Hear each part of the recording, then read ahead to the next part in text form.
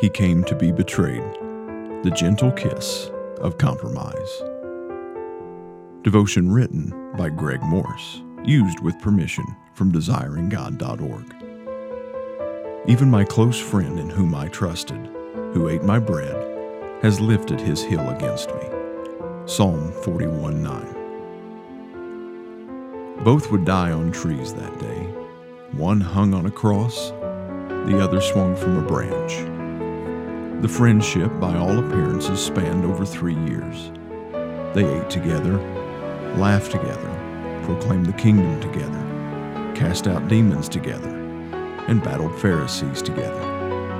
Heaven's King, stooping from his throne, invited the man into his inner 12. Night and day this man fellowshipped with his Creator. And both died on trees that day. Both were cursed of God. Cursed is everyone who is hanged on a tree. Galatians 3:13. One betrayed, the other betrayer. The infamous scheme included a familiar face. The lyric of duplicity found in Psalm 41 had to be fulfilled. He who ate my bread has lifted his heel against me. The unruly animal would kick out his teacher, his benefactor, his Lord, while still bearing crumbs from the king's banquet in his beard. Still embittered that Mary had lavished expensive oil on Jesus' feet, he went to Jesus' enemies and sold him for a slave's price, 30 pieces of silver, as had been foretold. The next evening, as he knew the viper would finally strike, Jesus was troubled in his spirit as he told them one final time, "One of you will betray me." The psalmist captures his angst. It is not an enemy who taunts me. That I could bear. It's not an adversary who deals insolently with me. Then I could hide from him. But it is you, a man, my equal, my companion, my familiar friend. Psalm 55:12-13. We may bear the roaring indignation of an enemy, but the quiet hatred of a false friend, that cuts deep. The companion's dagger reaches the soul, and such flatterers know best where to strike. He knew where Jesus would be that night. Follow me, I shall lead you to him. The Father calls the angels of heaven to be appalled, shocked, undone at the sight. Jesus said it would have been better for that man if he had not been born. His is the name that became heaven's curse. Judas Iscariot. The table was set for his last meal. The night of treachery had arrived. Jesus, having loved them with a perfect love, now loved them to the end. He rose, knowing death would take him back to his Father. He wrapped a towel around his waist and bent low to wash his disciples' feet. The filthy deed was performed with clean feet. Jesus was no hypocrite. I say to you who hear, love your enemies. Do good to those who hate you. Had he known all along? He did. Did I not choose you, the 12, and yet one of you is a devil? That night he said that not all will be cleansed of sin, for I know whom I have chosen. His final prediction served a purpose to affirm even now, especially now, that he was the divine I Am, the Son of him who authored even this, the darkest chapter.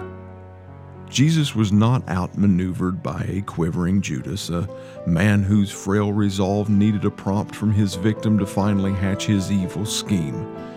He came to be betrayed. The face of the invisible God gave his cheek to the serpent's kiss. After he gave voice to his troubled spirit about the betrayal, John gives us his unsettling response in John 13:22.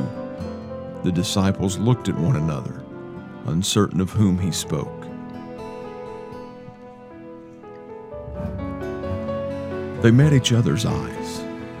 How could the culprit sit amongst them? Instead of wondering who was the greatest, they finally reckoned with the fact that a devil had eaten slept, and ministered amongst them. No one scowled at Judas and whispered under their breaths, "I knew it." No one grabbed for his sword to cut off his ear. Instead, they asked Jesus one by one, "Is it I?" Each of them saw as much darkness in himself as he saw in Judas. He seemed a devout, well-polished young man. He too left all to follow Jesus. He too performed signs and wonders. He too gained the trust of the other disciples. He too heard the preaching, saw the miracles, and did not depart when things got tough. He would have secured most respect when he feigned great care for the poor. He was gifted in business, and they entrusted him with the finances. This child of darkness shrouded himself in light.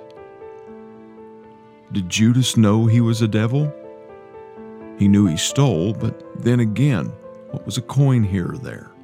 He wasn't hurting anyone, he thought. Although unique in the punctuation that ended his life of sin, his life nonetheless is a familiar path to perdition.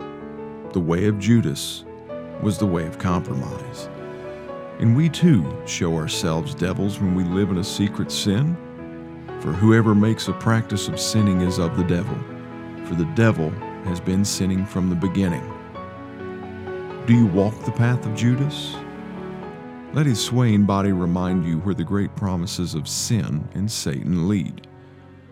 But 2 men die on trees that day. Behold the glory of this second man who laid down his life for his friends. He conspired with his father to undertake punishment as a Judas to save men of Judas's stock. See him willingly betrayed, forsaken, oppressed, writhing under his God's wrath to redeem a cursed people from eternal judgment.